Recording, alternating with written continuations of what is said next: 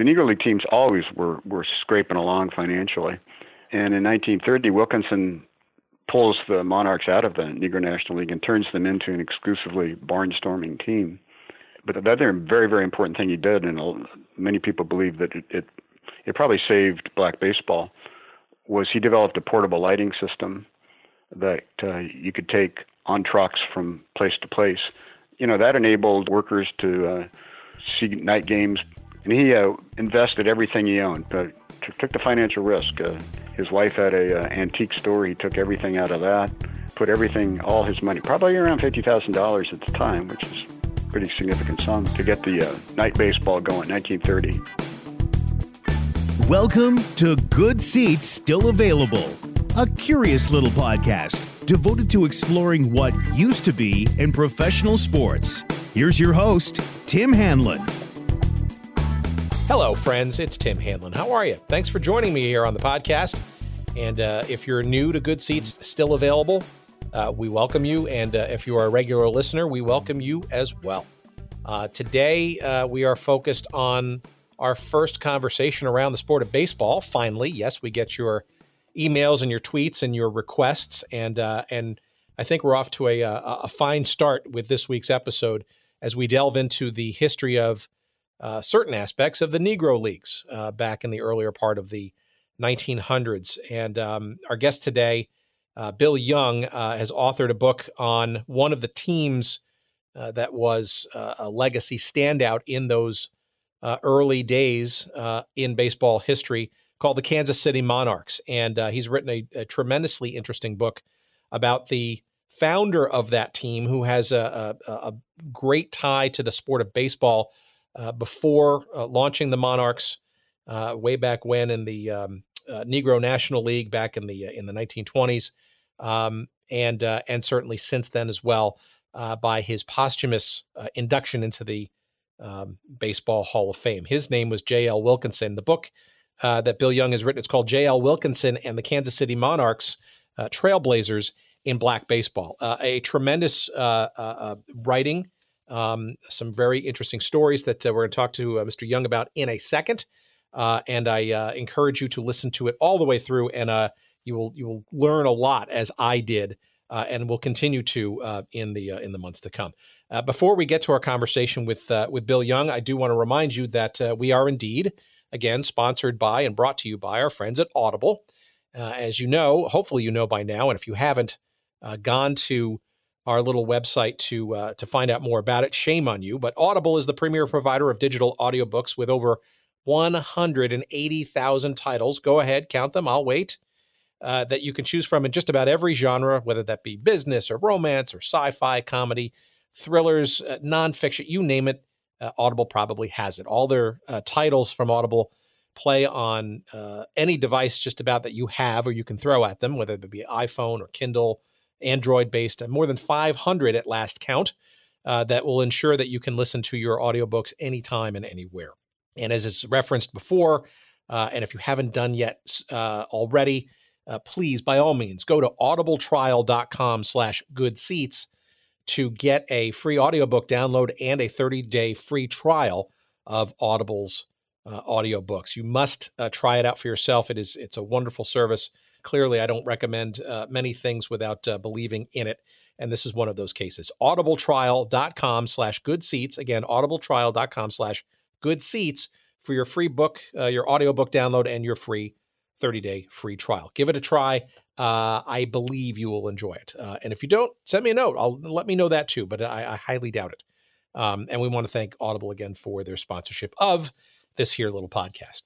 All right, let's, as we say, not waste any more time. Let us get to our very interesting and very intriguing conversation about the Kansas City Monarchs, their founder, J.L. Wilkinson, Hall of Famer, with our guest, Bill Young, here on the podcast.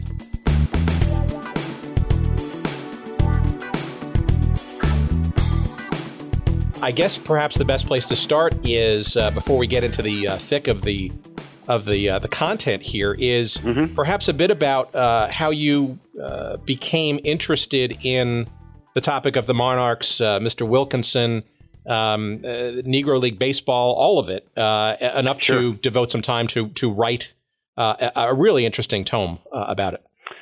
Oh, thank you. Yes, I can pinpoint the beginning of the project. It was 2006. My wife and I were in Kansas City touring the Negro Leagues Baseball Museum, which everyone should see.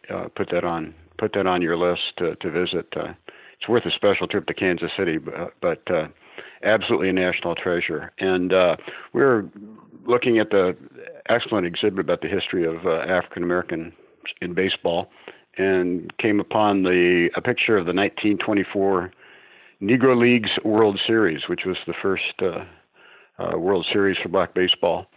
And they had a picture of one of the two teams in the series, the Kansas City Monarchs, all the players lined up, and on the end is this white guy. And I immediately thought, well, what is a white man doing with the black Kansas City Monarchs? His name I found was J.L. Wilkinson. He was the founder and owner of the Monarchs. And as I left the exhibit, I thought, boy, it would be interesting to find out more about him. And as we left, standing in the foyer there at the museum is a very distinguished-looking older black gentleman.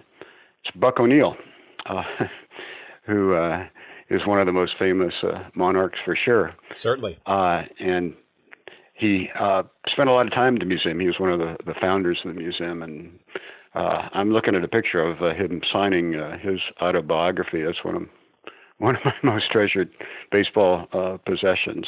So that got me interested, and I picked up his autobiography, and I thought, well, Buck O'Neil also, he's, as a young boy in 1924, he's looking at that picture in the Chicago Defender African American Weekly and says, who's that white guy?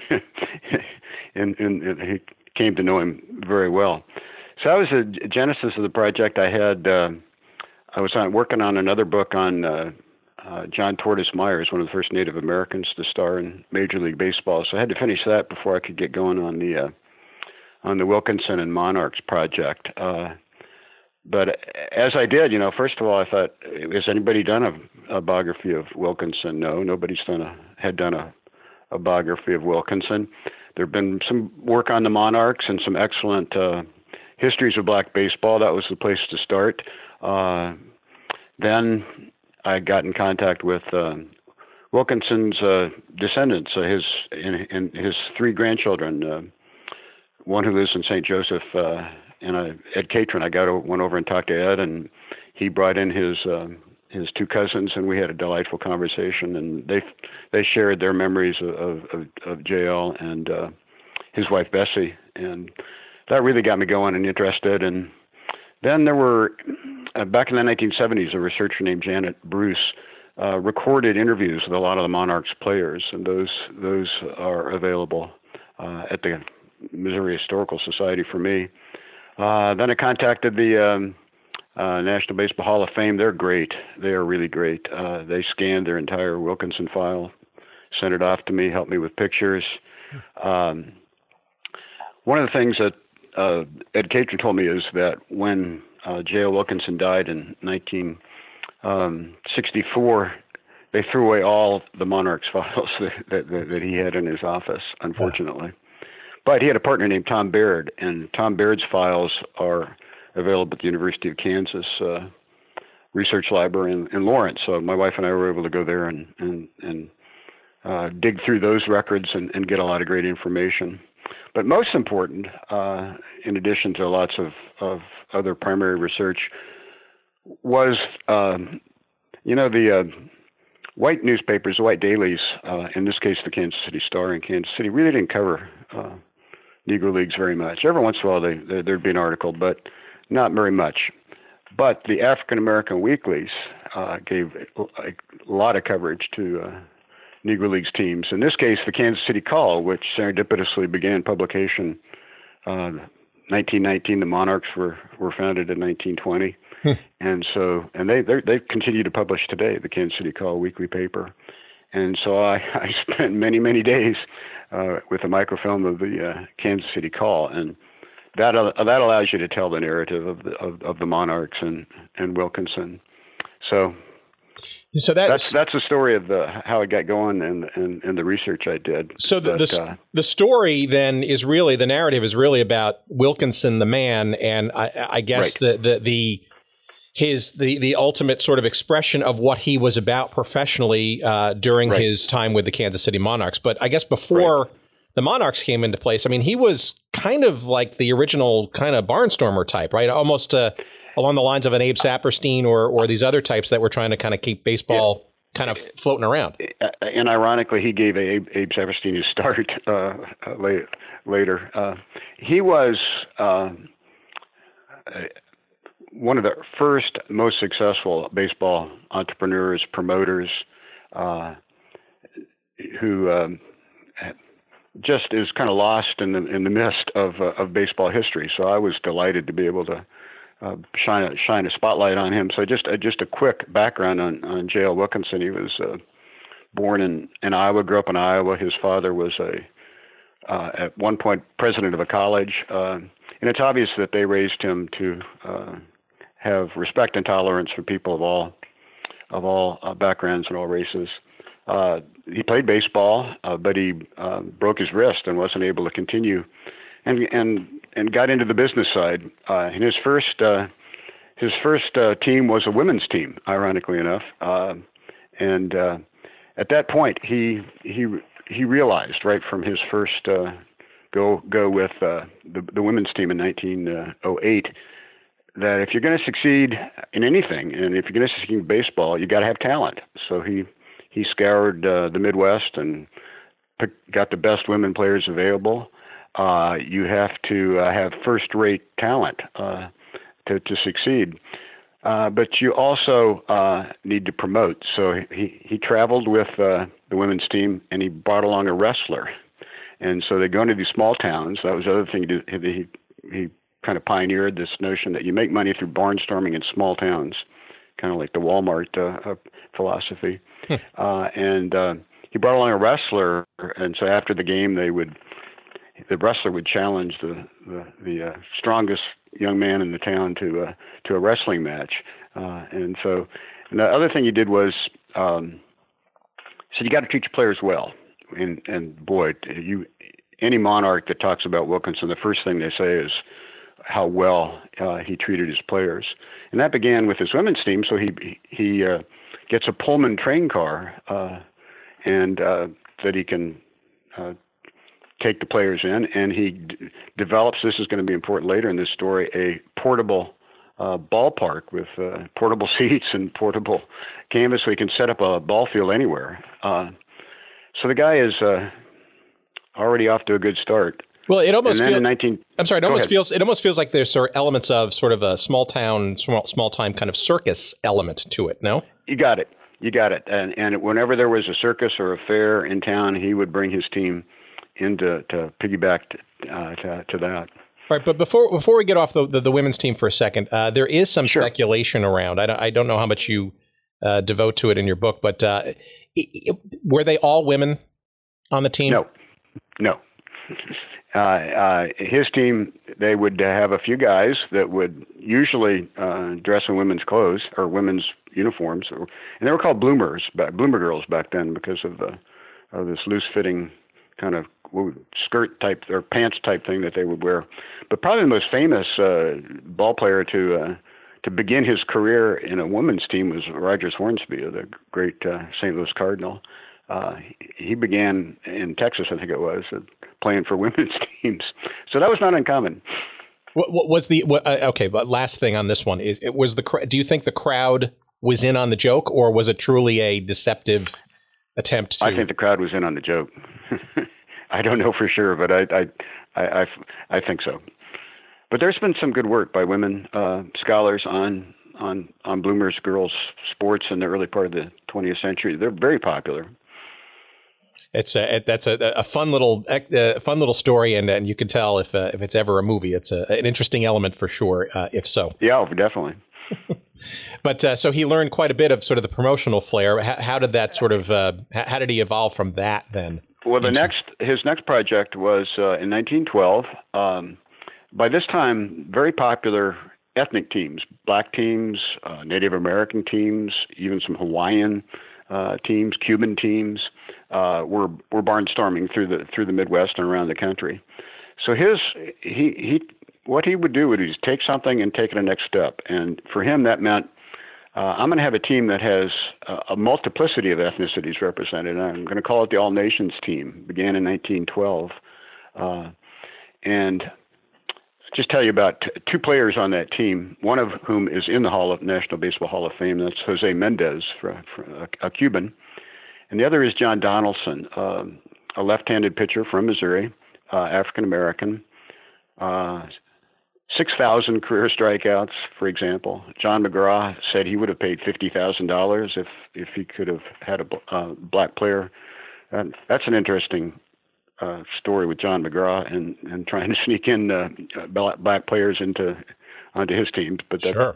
But anyway, John Donaldson, he deserves to be in the Hall of Fame. And there's something called the Donaldson Network online, run by a guy named Peter Gorton, which is trying to promote John Donaldson for the National Baseball Hall of Fame. He certainly deserved to be in players of that caliber. So again, he recruits the best.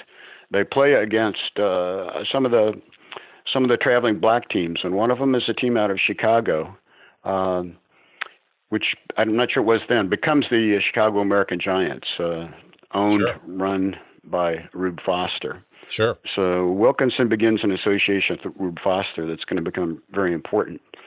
So the one thing I would say about the All Nations team is that they're playing, 1912 through 1918. Some of the players get drafted into World War I, so it kind of fades, but it continues in various forms for quite some years.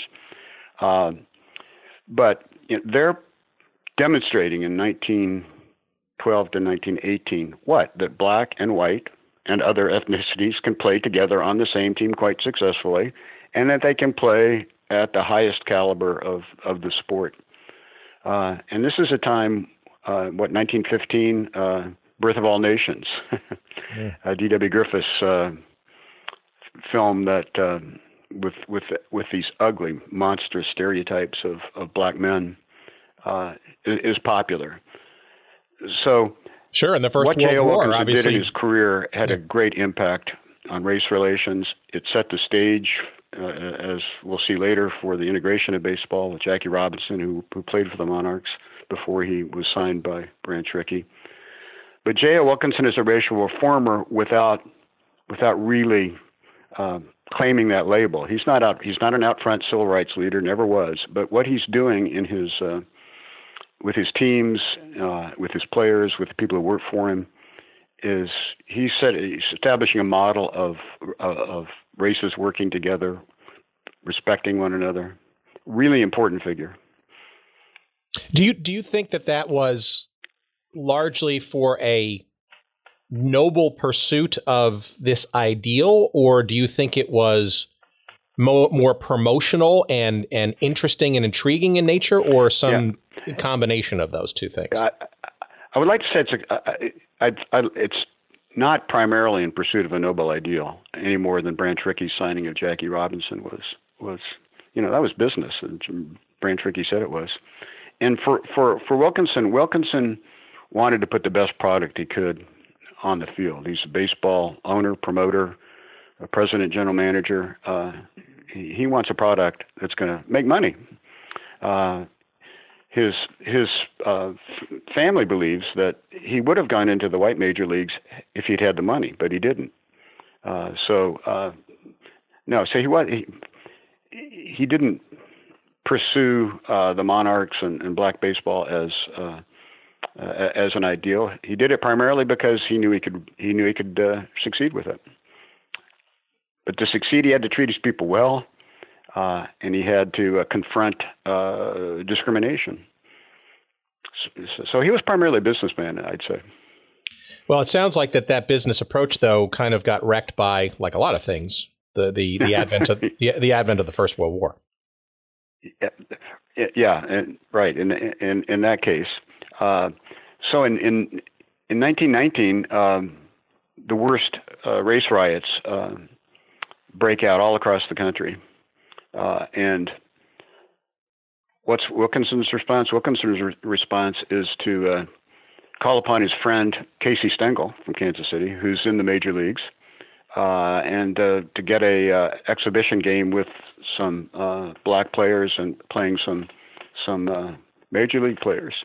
So I think he had in mind, although he was never public and he never really talked much about it, he had in mind doing things that helped with racial reconciliation. I mean, that was not his primary objective, but it certainly was, I think, important to him. But it's 1920 that the Negro Leagues get started, and I know you want to talk about that.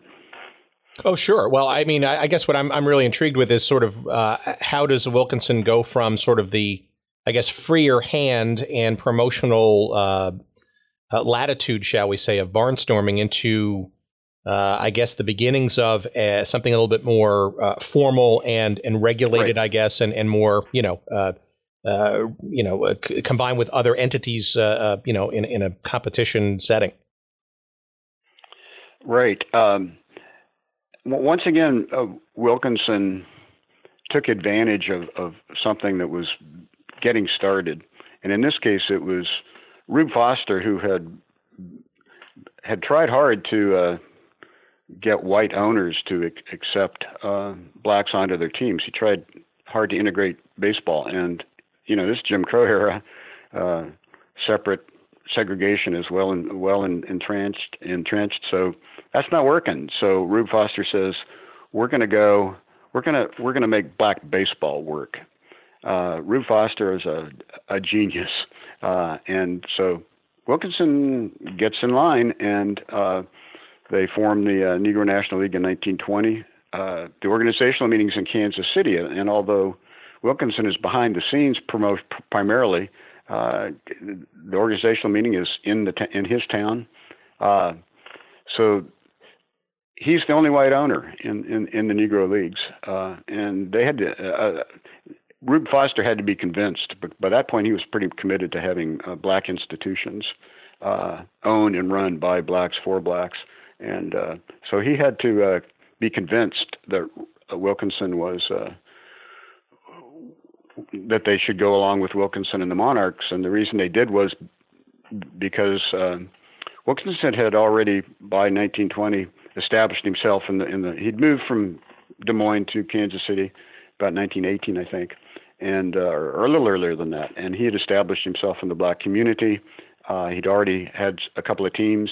He had the All Nations team, and so he proposes the Monarchs. They're accepted into the Negro National League 1920, and it gets going, and it succeeds almost immediately as a black institution with this white guy. And for a while, he's the only really significant white person involved with the Negro National League. The relationship between Rube and JL was probably more than business then, right? I guess they both sort of saw similar things. His family recalls a friendship. I wouldn't say they were close friends, not buddies, but certainly very close business associates. And Foster, who's is every bit as bright as Wilkinson, realizes very quickly that this guy is good. He knows how to succeed. He knows how to put a quality baseball product on the field, and so they get along very well. And you probably know the tragic story of Rube Foster. He kind of mentally disintegrated, and Wilkinson, I think, gave a eulogy for him. So yeah, they were close. Well, and obviously Foster running the Chicago American Giants, it seemed to be a quite almost an immediate rivalry, at least on the field. Yeah, it was like the Cubs and the Cardinals, the Yankee. Choose your rival. That's the one that's first and foremost on my mind. But yeah, they. I'll give you an example. They're playing Newt Allen is the Monarchs shortstop, and Dave Malarcher, I think it is, from the Chicago American Giants, slides hard. You could do that then in second base and really spikes him badly. So the next time Malarcher is coming into second base, Allen drills him in the forehead and puts him out for cold for quite a while. That's the kind of thing that went on between the American Giants and the Monarchs. But here's Wilkinson's response. He really gets upset with his players for the on-field fighting. He said I want you to play hard. I want you to play aggressively, competitively, but I don't want this brawling. So he was very much in favor of clean play, and this is something that kind of haunted the Negro Leagues, is this kind of reputation that these guys are brawlers, and kind of that stereotype of that was common. So yes, they were intense competitors, and had some really rough games, but Wilkinson did what he could to limit that. Well, it's clear though that the games were clearly passionate. There was a real interest in succeeding, and obviously the quality of play. What I would say about black baseball throughout before the Negro Leagues and all the way through the Negro Leagues, and that they continue up into the 1950s, even almost to the 1960s. Of course, the integration of the major leagues really is the death knell for Negro League baseball. But it's spirited play, it's fun play, it's aggressive play. But you can tell these guys are having a great time out there. And of course, the white responses to that, well, these guys are showboating. They are they're not taking the game seriously. Responses like that, but that's one of the things that, of course, Jackie Robinson brought into Major League Baseball, wasn't it? That exciting, spirited, high-intensity play.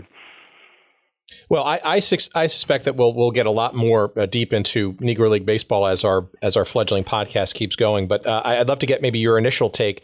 I mean, at the time, right? It seems to me, certainly in hindsight, right? And I'm an amateur historian for sure.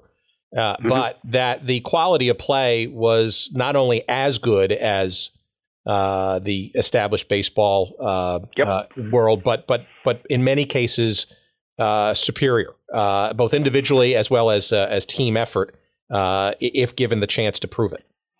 You're absolutely right, and we have evidence for this. As soon as the Negro League started in 1920,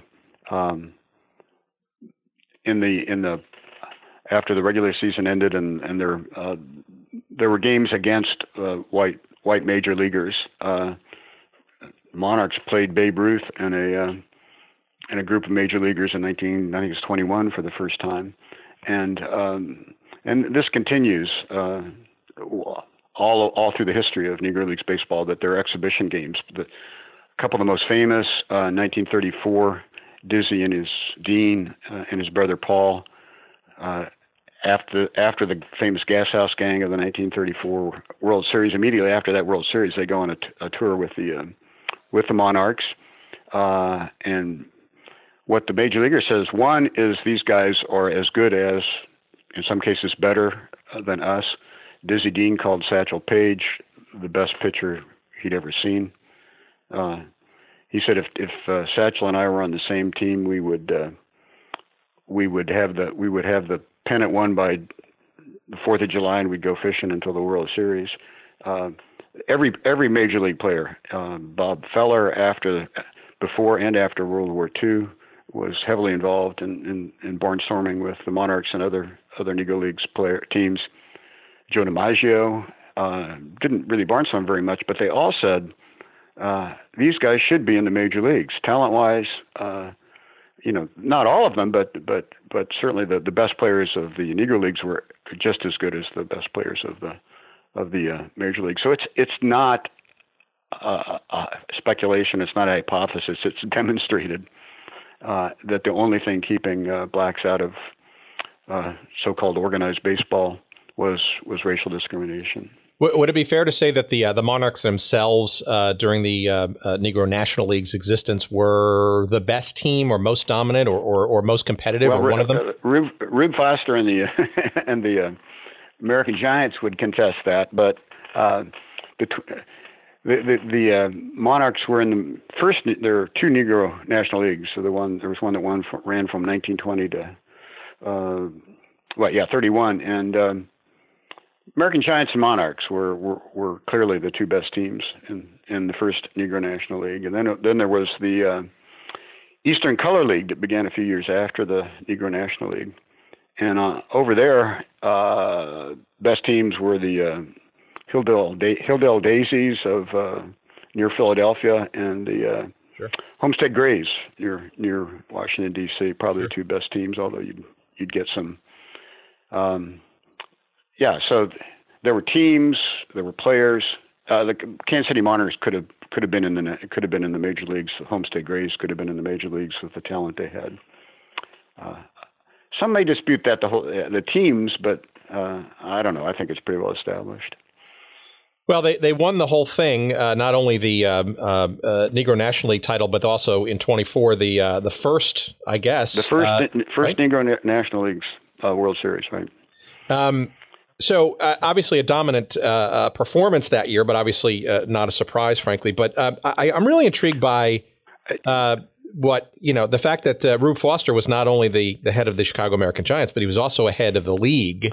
That needs to be said for sure. He was the president of the Negro National League from 1920 until he had his mental breakdown. Amazingly successful guy. He doesn't get the credit he deserves.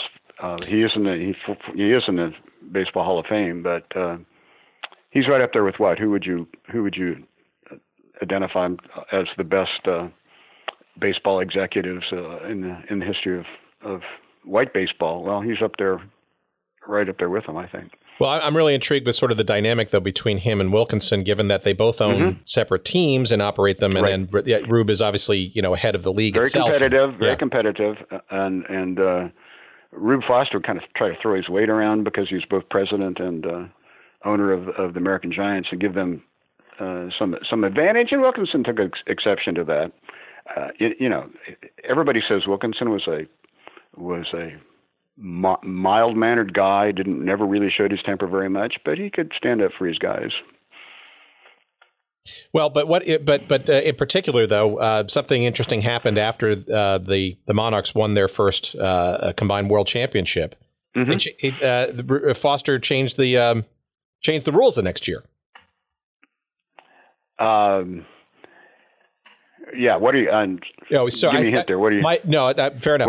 I'm sorry. I'm guilty of doing of homework for this. I apologize.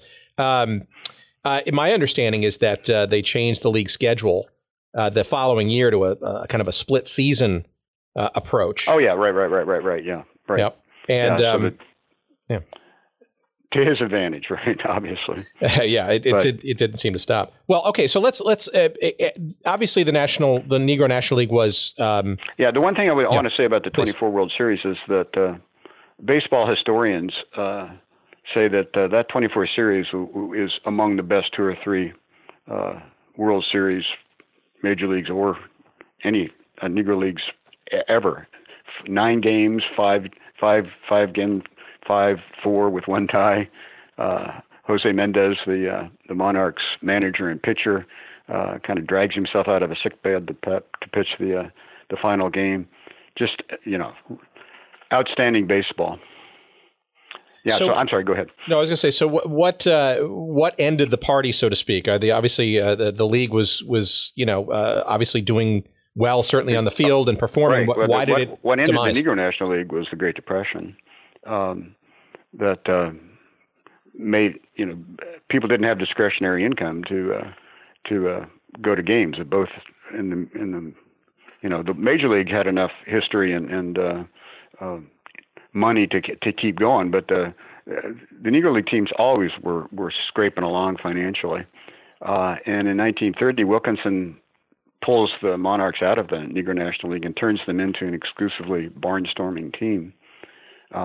But the other very, very important thing he did, and many people believe that it probably saved black baseball, was he developed a portable lighting system that you could take on trucks from place to place that enabled workers to see night games and really saves. And he invested everything he owned, took the financial risk. His wife had a antique store. He took everything out of that, put everything, all his money, probably around $50,000 at the time, which is a pretty significant sum, to get this the night baseball going. 1930. The response from most in the major leagues is that this is a stunt. It will never work. Nobody wants to see baseball at night.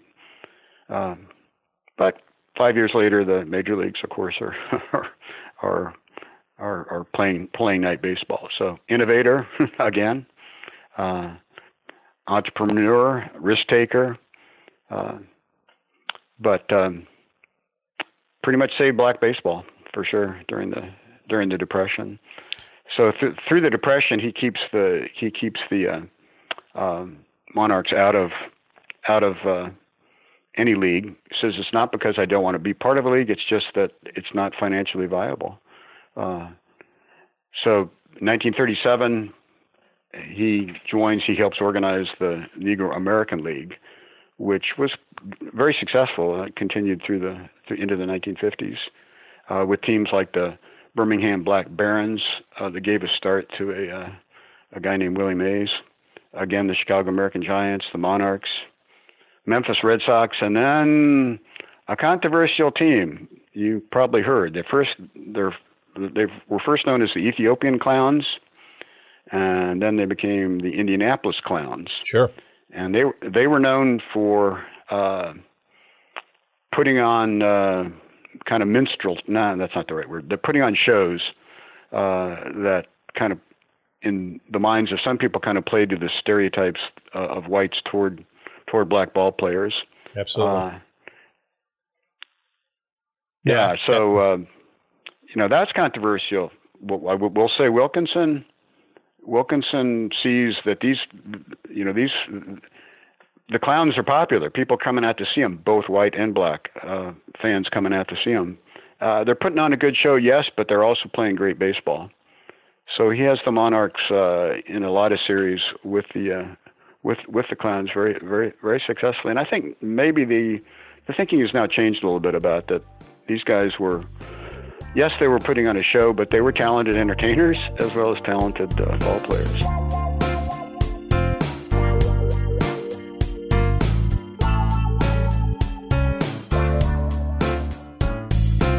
Okay, friends, sorry for the interruption. Just wanted to quickly remind you that today's episode of Good Seats Still Available is brought to you by our friends at Audible, the premier provider of digital audiobooks with over 180,000 titles to choose from in just about every genre you could think of. Audible titles play on iPhone, Kindle, Android, and more than 500 devices and MP3 players for listening anytime, anywhere. And for a limited time, my audience can listen to a free download of any book that they choose, as well as get a 30-day free trial when you go to audibletrial.com/goodseats. That's audibletrial.com/goodseats. And you can choose from over 180,000 titles, as we said, including one that I'm listening to right now. It's called The 10-Gallon War by John Eisenberg. That's the story of the NFL's Cowboys, the AFL's Texans, and the feud for Dallas's pro football future. Another one on my list, which I have yet to download but is on my queue, that could be interesting to our audience here, is called The National Forgotten League by Dan Daly, entertaining stories and observations from pro football's first 50 years. Those are just two of the many thousands of titles to choose from, and not just in sports history, but you name the genre that you might want to listen to, and Audible's got it. By the way, two guests perhaps that we'll have on the show, hopefully sometime soon. But again, go to audibletrial.com/goodseats for your free 30-day trial, as well as your free audiobook download to try it out for yourself. Again, that's audibletrial.com/goodseats. And now, back to our conversation.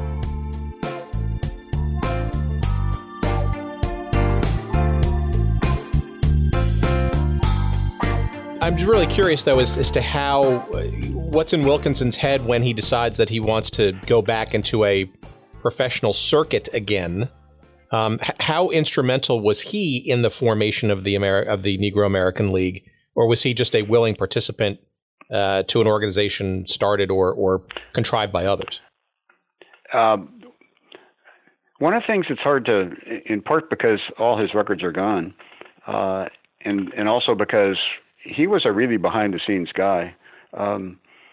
He didn't like to be out front in anything. For the example, the Monarchs, when they had the big opening day parade for the Monarchs, he never rode in the car. He put his black business manager Quincy Gilmore kind of out front, and was behind the scenes. And in the formation of the first Negro National League, although he obviously played a very central role, it's kind of really hard to document that in the records. The same with the Negro American League, I think. He certainly, without him, I doubt it would have gotten started. But it's hard to exactly, what did he exactly do other than lend his, by this point, by 1937, his, three-decade history of success in baseball promotion. He lends his name, he lends his credibility, but he's not out there front. He's not holding the news conferences. He's not being interviewed on ESPN, if there were such a thing at the time. So interesting in terms of the role he played. Obviously important, but never beating his own drum for sure. Yeah, he strikes me as maybe a predecessor version of somebody, say, like a Lamar Hunt, somebody who we've explored over the years. Yeah. Right. Very, very, very a quiet, gentle giant, but behind the scenes, obviously, hugely influential and important. That's a good comparison. Yeah, very definitely. Well, he's every bit as much a baseball promoter and willing to use gimmicks as Charlie Finley, but Charlie Finley without all the pizzazz. Yeah, it almost seems like Wilkinson kind of understood the idea of entertainment and quote unquote gimmickry. Yes, he did. But yes, he did. Also recognized too that was more of perhaps a means to an end versus being an end in and of itself. Yeah, I think we need to get to Satchel Paige and Jackie Robinson. They're two, the three most well-known Monarchs. Jackie Robinson only played a couple months, but Satchel Paige played a long time with the Monarchs. Buck O'Neil, those three probably the most famous Monarchs. Well, so let's talk about that then. So Wilkinson, obviously very well known for, in either directly or indirectly, bringing in such great talent, obviously, as the ages then showed over time. Yep. But do you want to maybe circle around how Robinson got into the family and how these others sort of became part of the mix? Can I start briefly with Satchel Paige? He comes first in that chronology. Please, certainly, go right ahead. 1938. Satchel Paige has already been in pro baseball he started in 1926. Already had a very successful 12-year career. Well known for jumping from team to team, ignoring contracts, taking the best deal wherever it was. And by 1938, Wilkinson and the Monarchs had taken advantage of that. They had rented Satchel Paige from other teams to play for the Monarchs, and particularly in exhibition games. And so in 1938, Satchel is signed with the Newark Eagles, and one of the most interesting baseball executives, Effa Manley. You ever heard of her? The only woman in the National Baseball Hall of Fame, I think, to present. She and her husband were the owners of the Newark Eagles. They had purchased Satchel Paige's contract. Satchel Paige ignored it. He went to Mexico. His arm went dead. Maybe a rotator cuff injury. We're really not sure. Satchel says that he's run out of special oil that he was given by the Sioux Indians when he was playing for a team in North Dakota. That they would rub on his arm after every game. He'd run out of it, and that was probably why his arm went dead. Anyway, his arm's dead. Nobody wants him. Wilkinson calls him up and says, we'll take you, Satchel. Would you want to play for us? Satchel comes to the Monarchs. First couple of years, he plays on a traveling team. The Monarchs have their main team in Kansas City, and then they have an exclusively traveling team so he gets the best of both worlds, the barnstorming and the league affiliation. And Wilkinson, after a very short time, recognizes this guy's popularity has not decreased. People want to see Satchel Paige, so he changes the name from the Kansas City Travelers or Kansas City Traveling Team to to the Satchel Paige All-Stars, and there it begins. To make a long story very short, Satchel Paige considered J.L. Wilkinson the person who saved his career. They maintained a very close friendship. Paige considered him his mentor all the way for the rest of Wilkinson's life. Oh wow, very.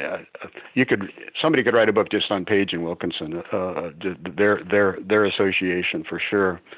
But so Satchel ends up going to the major leagues. Bill Veeck, another great baseball promoter, signs him. And 1971, Satchel goes into the Hall of Fame. Ted Williams, you may know, played an important role in that. But they put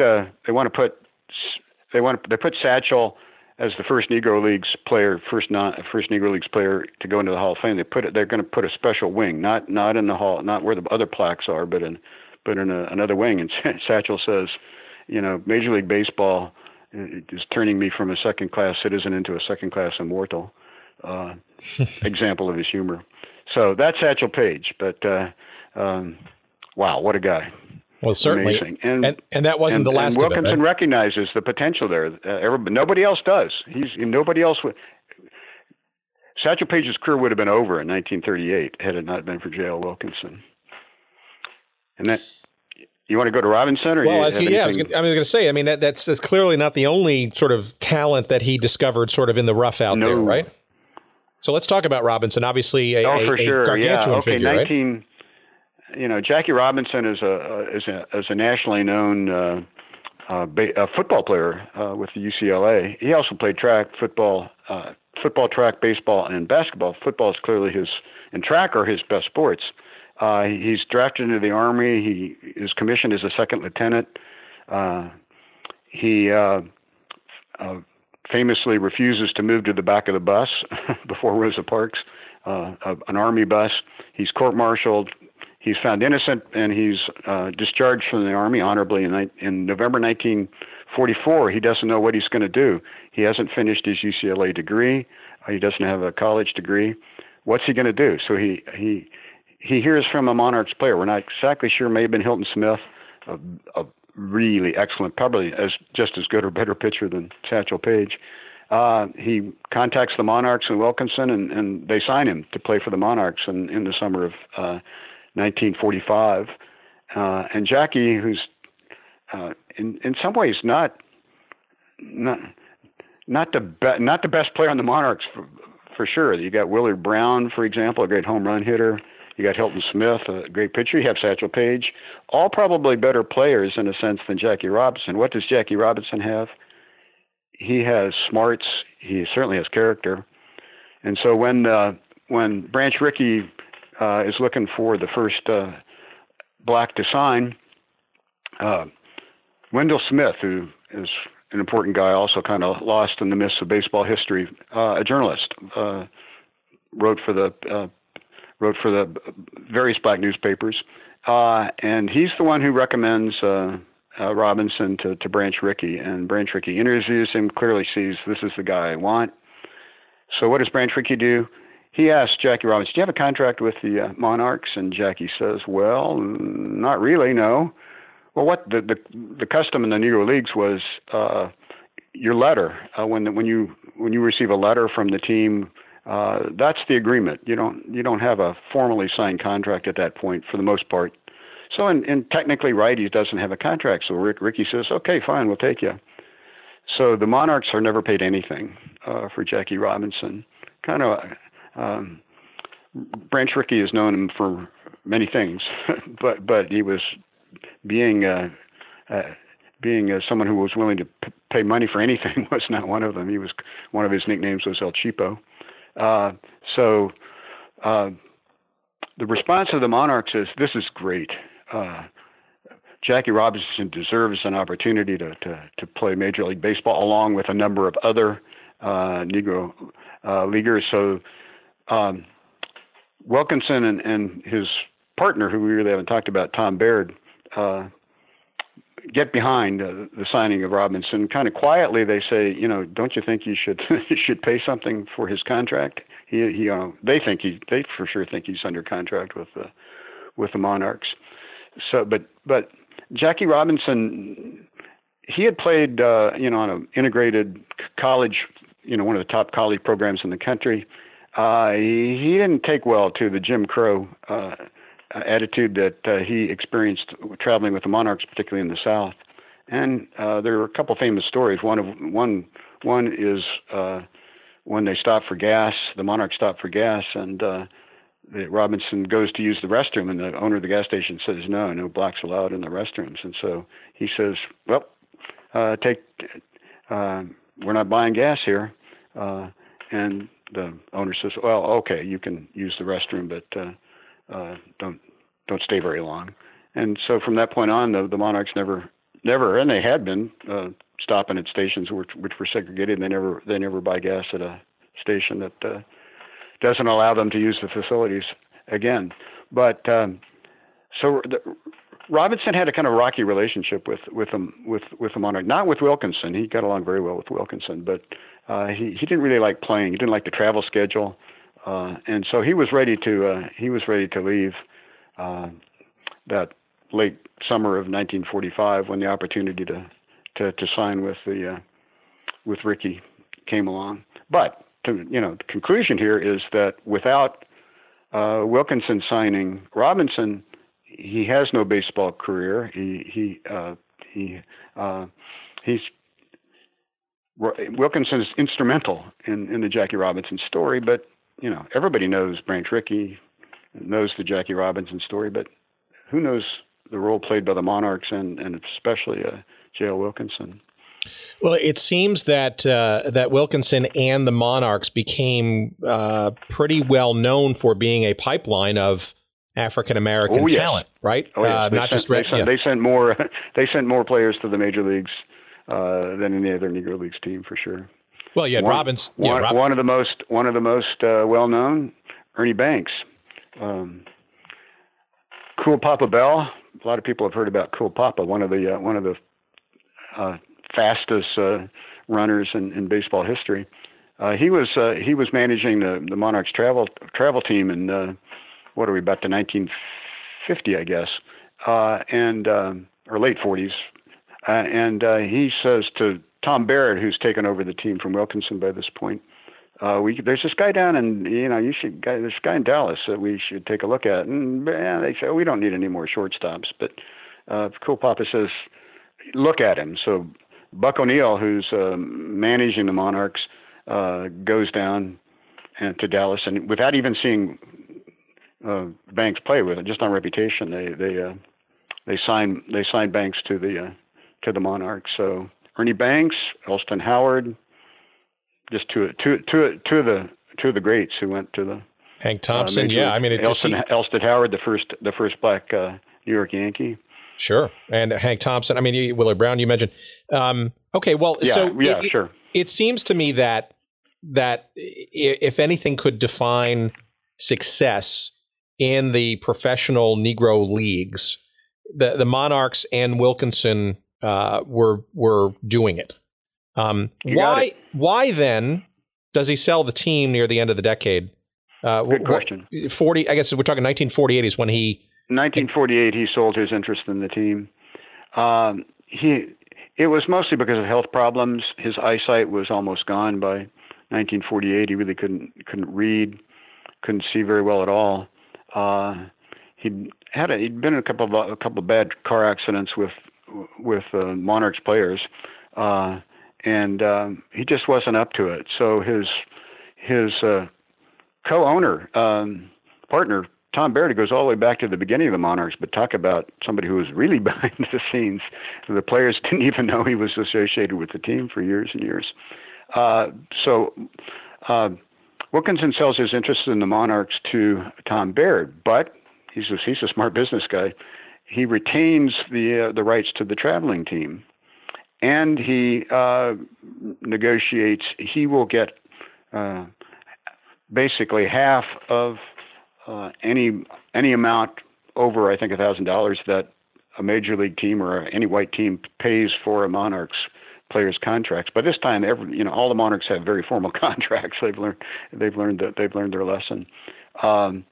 So he makes a good bit of money on the Monarchs after he sells, and his son is traveling with the traveling team when the call goes out to Satchel Paige from the Cleveland Indians to sign with the Indians.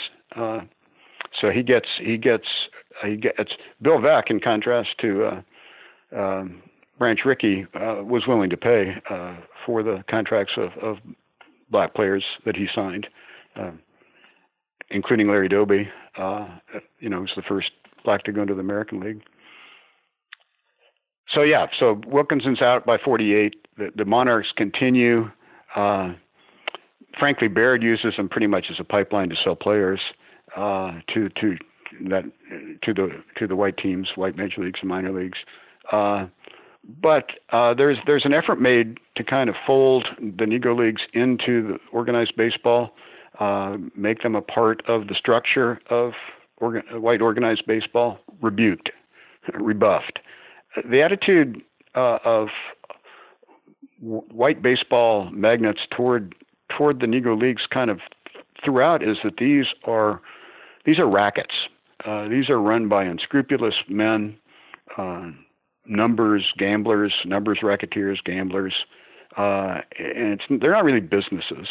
And we will not dignify them with recognizing them.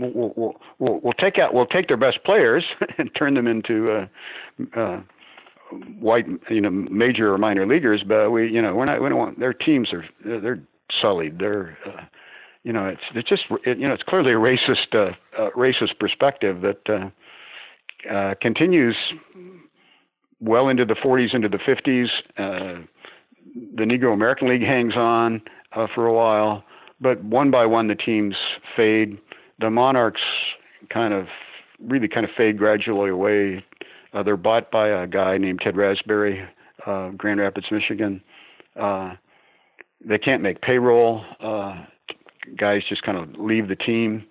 And so it's hard to pinpoint exactly when, but by the early 60s, the Monarchs are no more.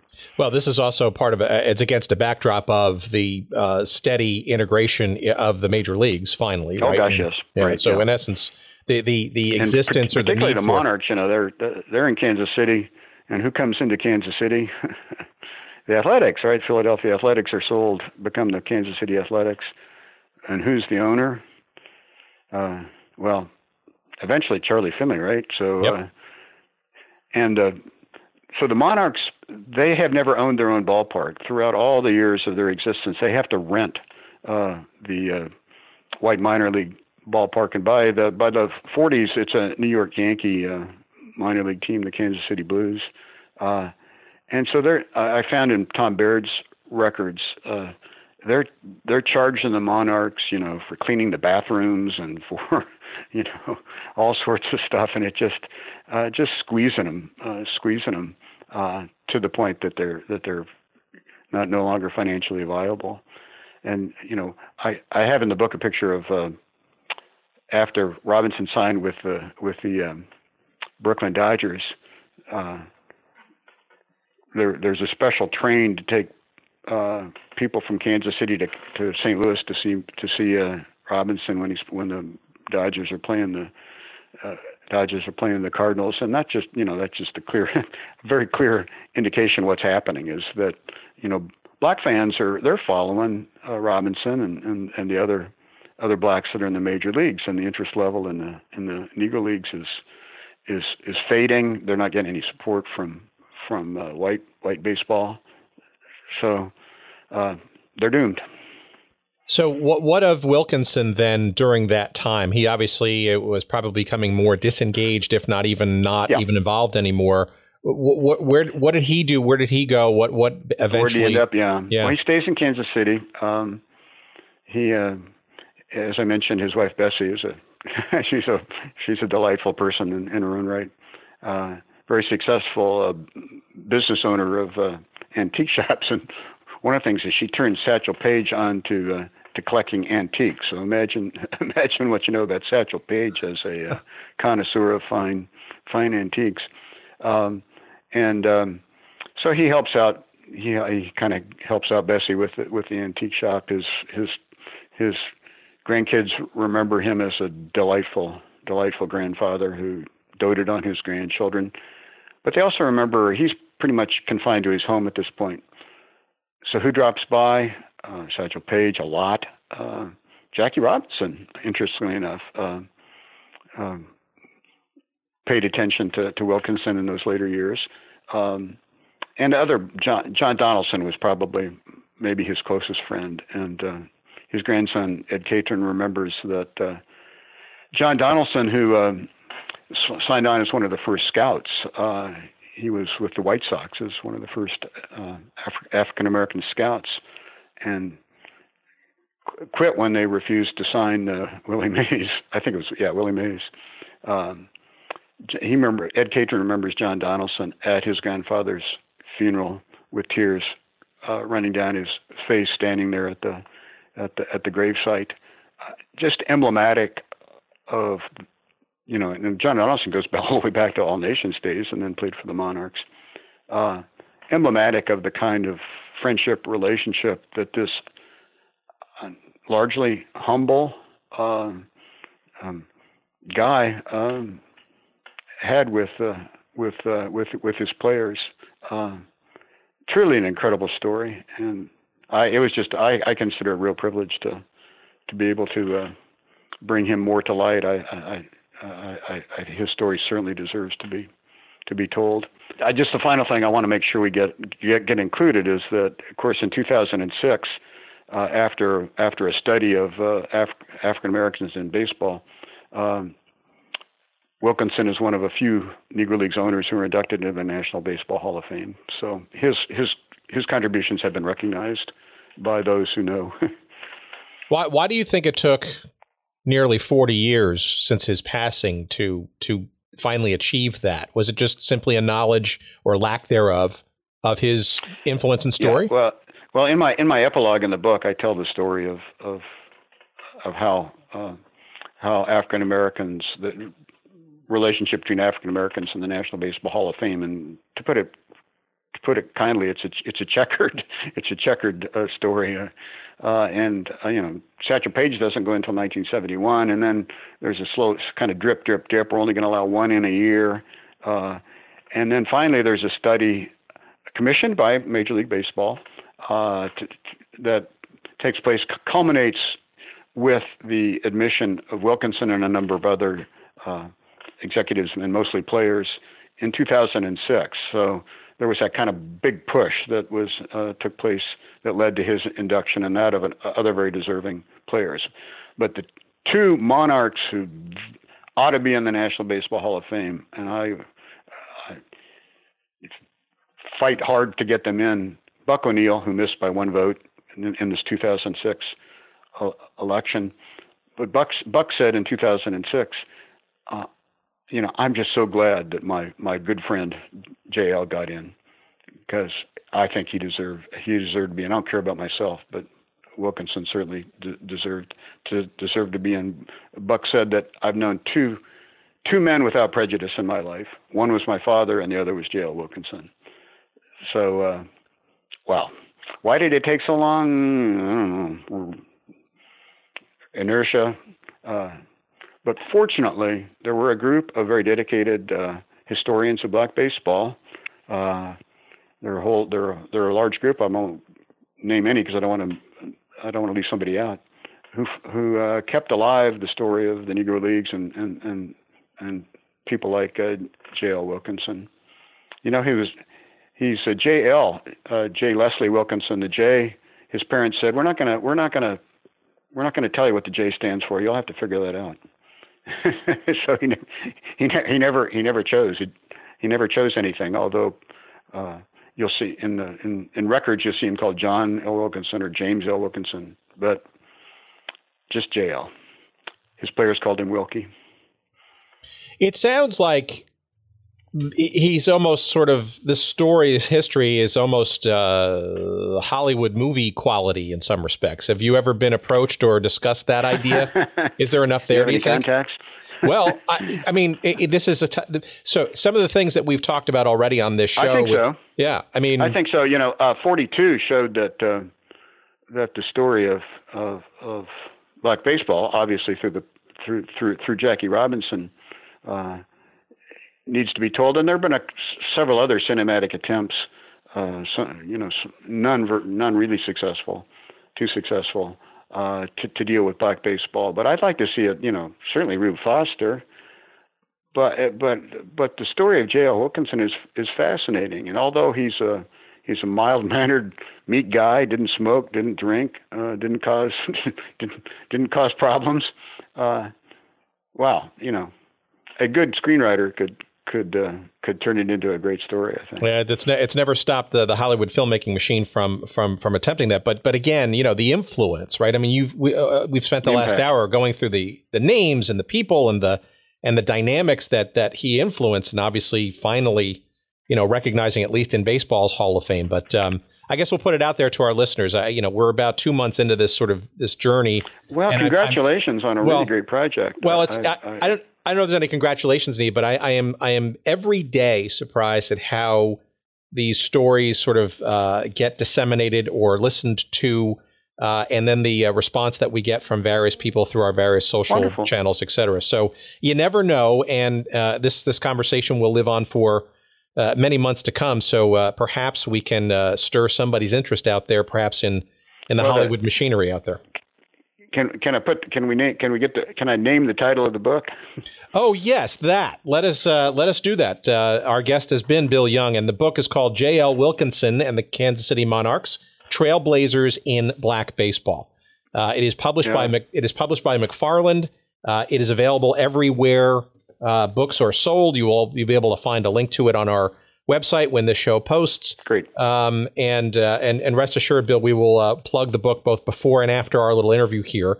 Okay. And I can't thank you enough for joining us and enlightening us on this area of professional baseball. And for what it's worth, you have become the first conversation in the sport of baseball for our little podcast. There's no trophy for that, but we do appreciate it nonetheless. Sure thing. Well, Tom, keep up the good work. It's been a real pleasure talking to you. Bill, my thanks to you. I appreciate it, especially this weekend, and look forward to keeping connected, and hopefully we'll get some more interest around Wilkinson and the story going forward for you.